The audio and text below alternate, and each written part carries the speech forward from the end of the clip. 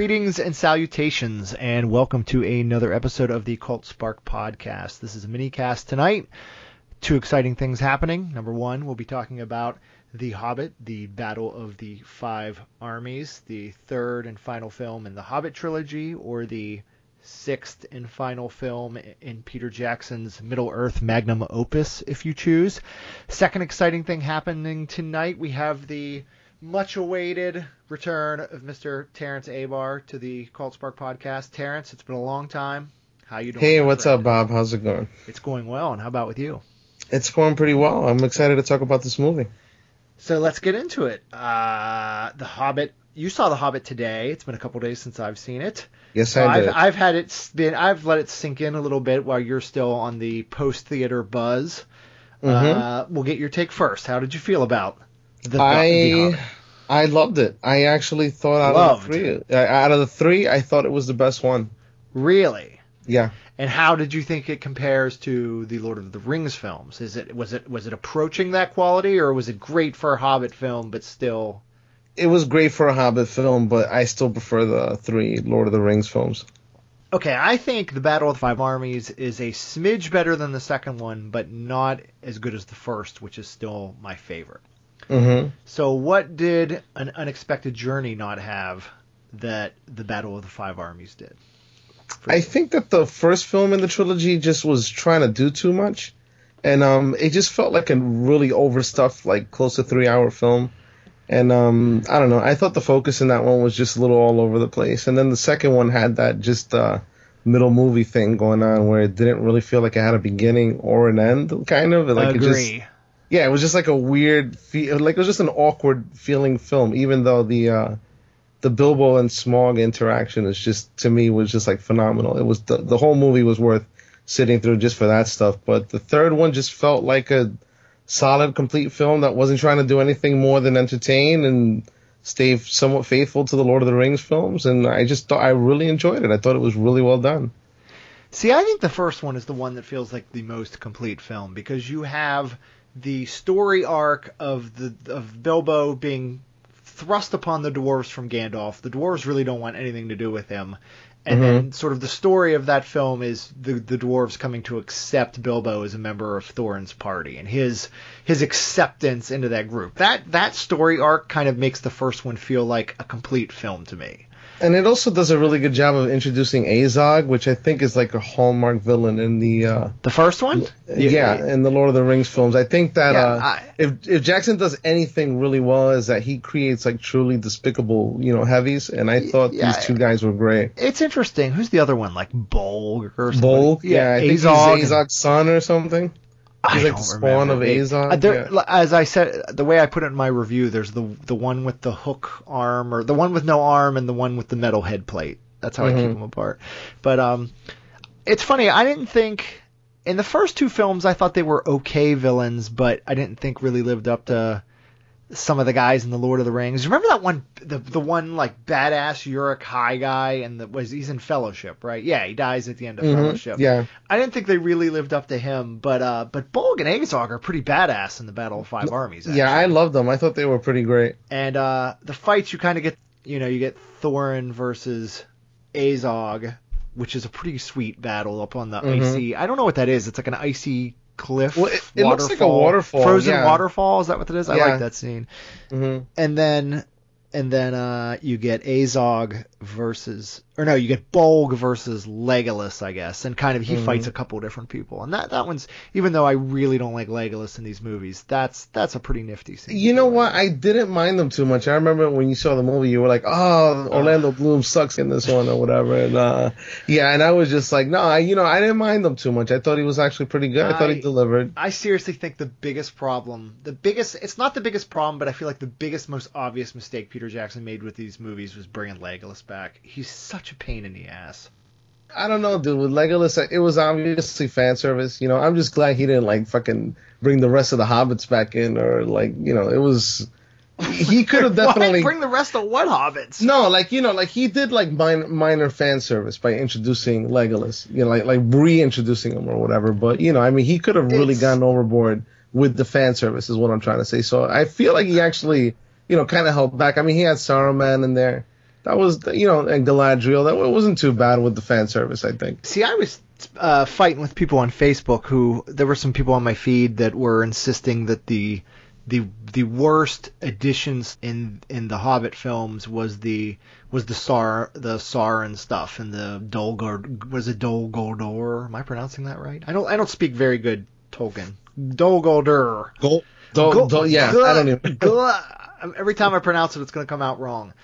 The place where Sauron's disembodied spirit hangs out. How about that? Yeah. People didn't really like that stuff but I do. I thought the wizard battle in Five Armies was fucking cool. Well, and I like the birth. I really like the birth of Sauron scene, which I believe is in the second one, which I believe is in Smaug, which is one of the few parts of that movie I really like. So yeah. I'm okay with that stuff. I think that the wizard battle definitely was kick ass. That shit was fucking awesome. We'll talk about that in a second. It was cool. What was I just about to say? Oh, the problem with introducing Sauron the way they do in these films is that it kind of makes there's an exchange in the original Lord of the Rings films where Gandalf seems like, why would he be surprised about Sauron returning? I guess, he thought Galadriel actually banished him or something. Maybe. I don't remember. You're saying in Fellowship it's Gandalf who's surprised? Yeah, like when he finally comes to he finally comes to discover that it's Sauron. That's like he's reemerged in the. You know what? I haven't watched the original Lord of the Rings films in probably about 4 years. So I remember there are the scenes where he goes to some library. He takes off. Yeah, and he starts looking at all these scrolls and shit, blowing dust off of everything. But I thought that was the matter of learning about the ring and trying to find out if Bilbo had the One Ring. But I could be mistaken. I guess they did do a good job of covering the ring, because he never actually saw the ring. He just knew that Bilbo had a magic ring. Right. I think one of my concerns, and I know it was a concern for a lot of people, that the Battle of Five Armies was going to feel too prequel-y and try to tie too much into Lord of the Rings. And I really didn't think it felt that prequel-y. I mean, obviously you have... No, you know what? I think it was just another case of fan service that was just held back. Like, he didn't go overboard with that stuff. But, he did introduce the Mithril shirt. And they even had Frodo pop up in the first film. The Sackville Bagginses were even introduced at the end of the film. Yeah, but none of that stuff's that bad. I mean, in this movie, in Five Armies in particular, you have sort of the Sauron being banished to the south, or being banished to... Where's he live? What's Sauron's homestead? The fucking Black Lands, Mordor? Mordor, yeah. We get Sauron being banished to presumably Mordor. And you get a little bit with the ring wraiths before they're the ring wraiths, and then past that you get like the line at the end about Gandalf, calling Bilbo on the ring. I know you got this ring. That's not direct dialogue, by the way, but you get that line where Gandalf hassles him about hiding a magic ring from him, but it's not. It's just it's very lightly done. It's not overdone. And then there's the kind of eye-rolling line where Legolas gets told to go find Strider, and I think they could have done without that. But I mean, that was a case of where the fan service almost got excessive. That's the one I would have cut, but it's like one little line. But past that, there is not like all this setup for Fellowship of the Ring to make sure that the Hobbit runs directly into it, and It pretty much concerns itself with wrapping up its own story, drops a couple hints, a couple lines, and that's it. So I don't think prequelitis was a problem at all. All right, so let's talk about what we just brought up a minute ago, which I actually think was probably the single best scene in the film. What did you think about the wizard fight? I thought the wizard fight was pretty great. I thought it was well choreographed. I thought it was exciting. I like that we got to see Dark Galadriel, because Dark Galadriel's awesome, and Cate Blanchett's awesome.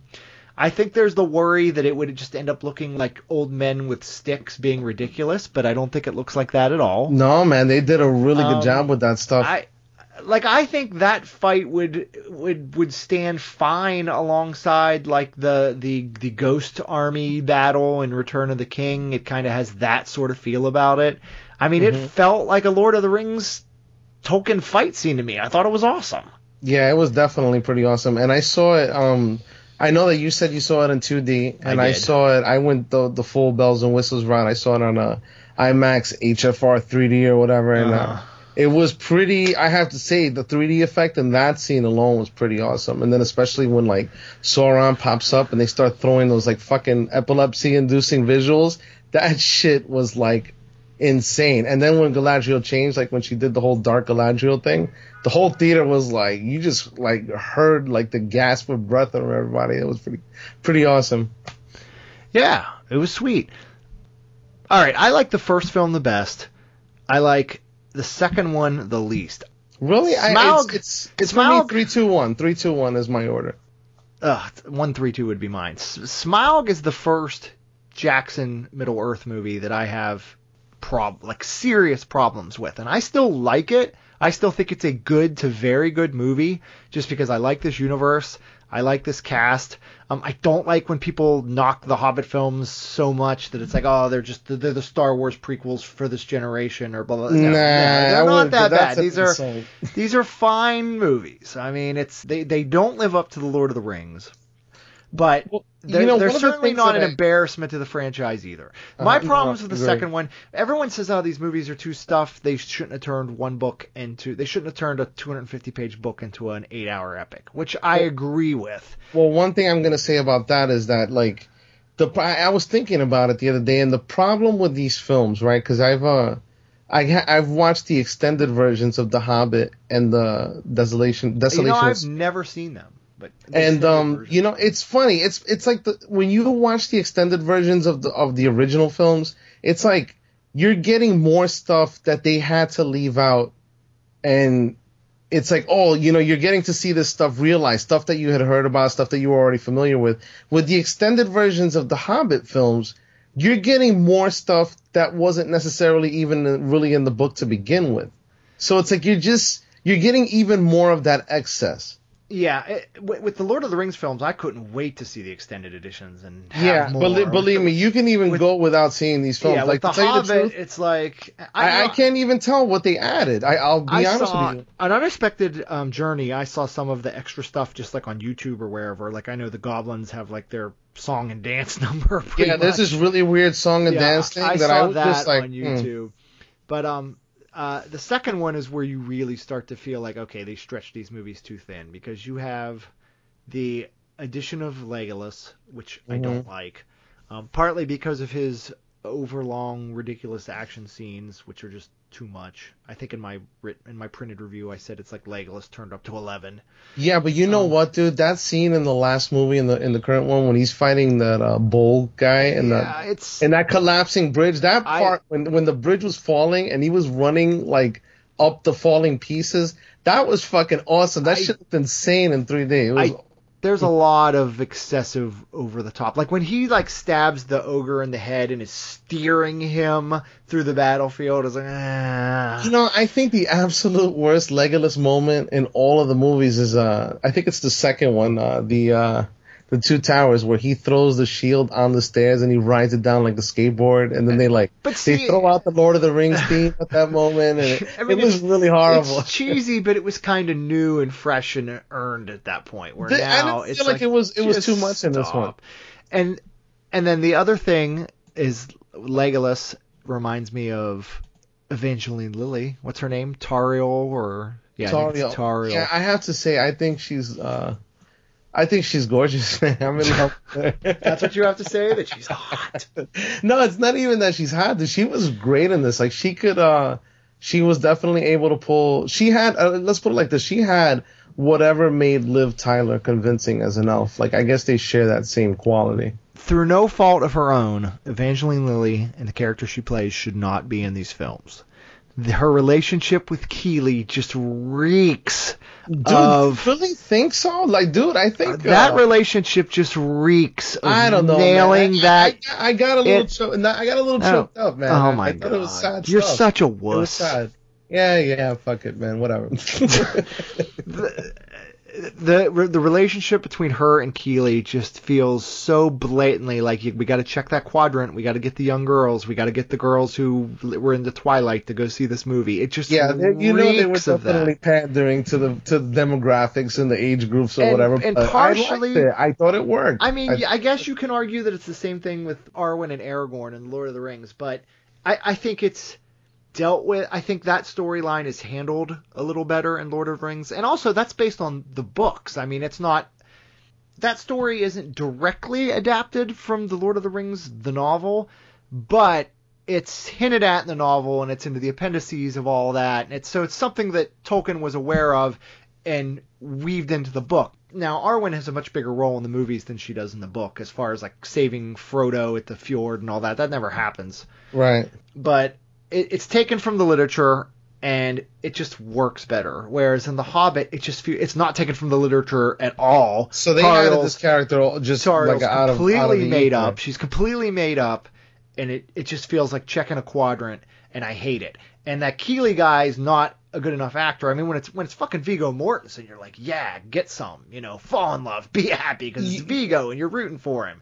You know what? I thought the acting was okay across the board. Who gives a fuck about Keeley, really? Or was it Feely? No, it's Keeley.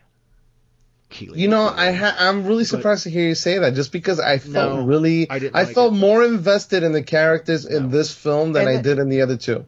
And then not only that, but so you have the kind of bogus Keeley Tauriel relationship, but then you have Legolas making like sad eyes in the background because you get the hint that he kind of had a thing for her, and it's not reciprocal. So they're like cousins, aren't they? But that kind of thing's kosher in Elven, right? Yeah, that's like the little cousin, elf incest. I do think elf incest is a regular thing, right? Well, they live forever, so you're gonna get bored. Jesus. Okay. Right. You're gonna get bored hanging out in these beautiful like forest fucking. Right. I mean, gotta check off your boxes. There's only so many lovely elven ladies to go around. That would make the elven bucket list, I think. You think? That kind of stuff? Yeah. But, so yeah, not only does Legolas make me think of his over-the-top action sequences, but it makes me think of him making sad eyes at Tauriel and her would-be dwarf lover. And I want all of that shit out of the movie. All of it. It only makes me think of how much I hated the third Pirates of the Caribbean movie. Why? I mean, I agree with you. We all should not like that movie, but it's strange that reminds you of He was one of the reasons I hated that movie, but I thought I see. You're just making a straight Orlando Bloom connection. Yeah, I guess. Okay, let me tell you what else should not be in this movie. Is that Alfred dude, the Master of Lake Town's manservant guy. Okay, that's something that I'm definitely going to agree with you. You had mentioned that they had like paid way too much attention to him in your review, and I said, I'll see for myself. But yeah, I definitely have to agree with you. Like, it was just like, why is that guy in the movie so much? I guess just to give Bard some kind of like arc. That's all it was. That's a character that doesn't even have a name in the book.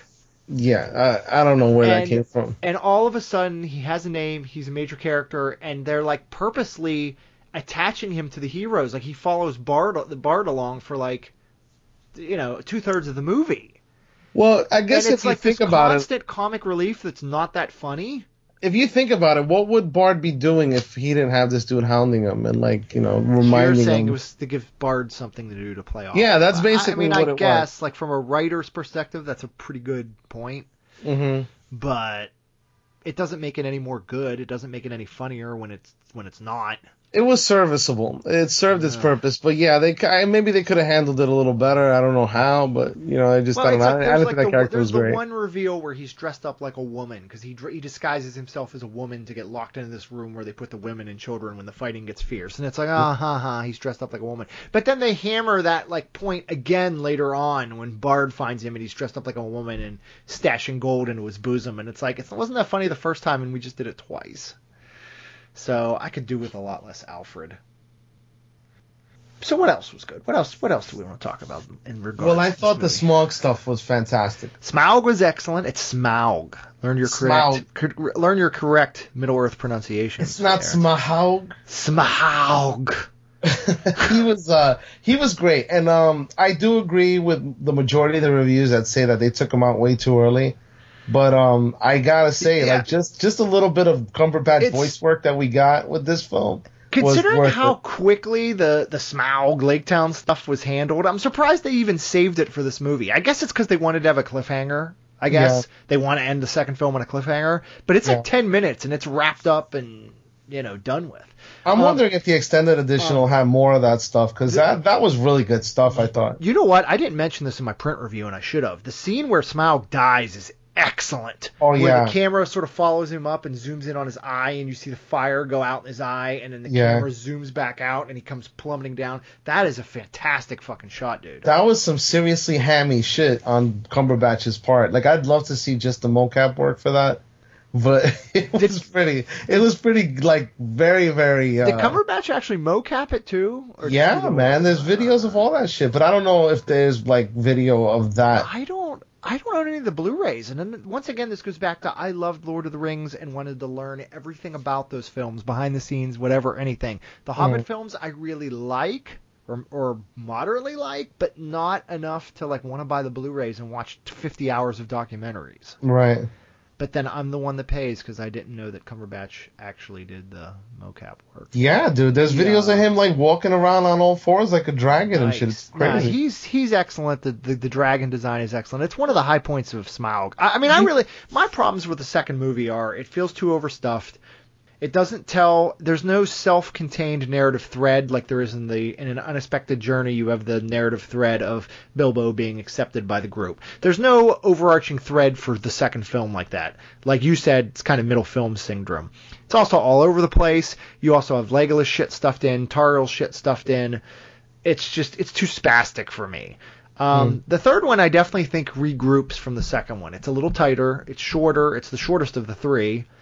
I still don't really like the Legolas stuff, the Tauriel stuff, and I don't like the Alfred stuff. But past that, I mean, the cast is good. I mean, Martin Freeman's excellent in these movies, and he's kind of underused in the second one, but he's as good as this one he is in the first one. I think Armitage was fantastic. I think Armitage is good. I really like the way they did the dragon sickness, both the way it was acted and the way it was sort of shot, with Jackson kind of delving into his horror movie. Yeah, I like the whole idea. Funky camera angles. I like the whole idea of the dragon. Like the quote was like the dragon was brooding in this gold for so long that it just like caused the gold to have some sort of sickness attached to it. There's that scene where he's like walking over the gold floor or whatever it is, and it kind of opens up and starts sucking him in, and it's all on his head and stuff. I thought that was really cool. Yeah, that was cool. But no, man, the cast is good. I mean, I love Gandalf. I mean, if there's one reason that these movies are worth it, it's because you actually get, in the original Lord of the Rings trilogy, you get so little of Ian McKellen as Gandalf the Grey, because he's there in the first movie, and then Gandalf the Grey dies, and Gandalf the White comes back. So you only get that one movie of Gandalf the Grey, and I love Ian McKellen as Gandalf the Grey. So for that reason alone, it's worth having this trilogy to get 8 hours of Ian McKellen as Gandalf the Grey. You know, it's funny. Anytime that I look at Ian McKellen in that film, I always think about, like, when he was complaining about having to do so much green screen work on this film. I don't know if you remember that, like, a few months ago. Yeah, he was complaining to Peter Jackson about, like, how he's an actor and he needs to act with human beings, not, like, pretending and looking into a green screen. Can suck it up. Yeah, I don't know, man. I mean, I think something gets lost when you're, it's all green screen. I mean, look at the Star Wars prequels. No, I mean, I felt so cold. I agree with you. I've never felt that green screen was a problem in these Hobbit movies. I do think there's probably too many CG characters. Like, a lot of the orcs and Uruk-hai and all those people from the Lord of the Rings trilogy, a lot of those guys were practical. Yeah. Where it seems they cut way down on the practical. But you know what? I thought these guys CGI, Bolg and Azog are both CGI. A lot of the main I thought they looked great. I really thought they looked like photorealistic, especially Azog. I thought he looked fucking just palpable, It's too much of it. You can feel it. I mean, if you pull out a frame, I can't say that looks fake and here's why. Mm-hmm. But it's just, if you have an overabundance of CGI characters, which these movies kind of do, you can start to feel it. I mean, even that, the one dwarf, the dwarf that Billy Connolly played in this one is clearly CGI. Mm-hmm. Thorin's brother, or whoever it was, you know what I'm talking about? Yeah, the redhead guy with the hammer. Yeah, the one that rode in the army. Like that, he was CGI. And it's like, you can tell. Yeah. I don't know what the deal is. Isn't Billy Connolly, like, sick or something? I don't know. I don't know if he's, like, bedridden or something. We should research this shit before we record, Terrence. Well, I didn't know we were going to be talking about that shit. But, let's not do what I wanted to say, actually, was one of the things that benefited from seeing the film in HFR, well, probably the thing that benefited the most was Smaug himself. The dragon looks, like, amazing in the high frame rate. I don't know how to explain it, but it just looked real. Like, when you see this guy, like, coming down out of the clouds and disappearing back into them, like all that shit looked like almost like stock video, like news footage. It looked wild. Like, it looked really realistic. I don't want anything to do with that high frame rate. Nothing. I don't know, dude. I was thinking, I think like when Cameron like implements this for Avatar, the next few films, I think it's gonna look pretty awesome. Let me state this. I haven't seen any of these movies. I've never seen a major motion picture projected at a high frame rate, 48 frames per second. Right. So I'm just going by what people tell me and what I assume and what I think I would think, which is that it's bad and I don't want to see my movies that way. I mean, all I need to hear somebody say is that it gives it a sort of video Mexican soap opera look, which a lot of people say is what happens, and just like, no.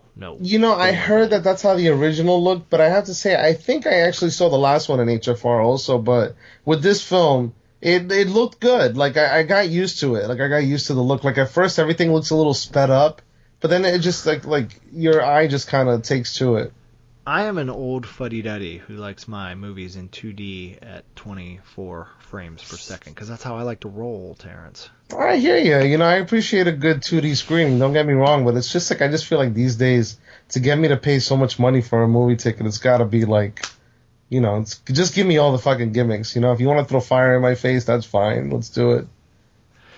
I think that all the people that complained about the 10 million endings for the original Lord of the Rings trilogy, they don't have much to talk about this time. I thought we didn't get the 10 endings this time. It seems like it seems like Peter Jackson maybe even took that to heart and dialed back a little bit. I mean, you get a couple.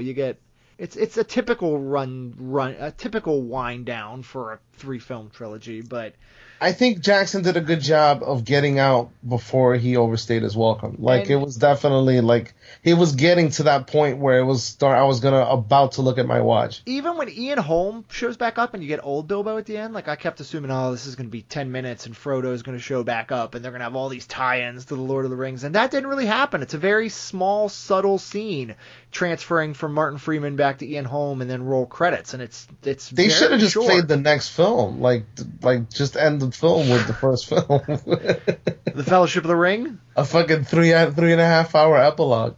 Wow. I'd have stayed. You know, somebody told me that they're going to play all 6 movies, like, back to back somewhere. I'm too old.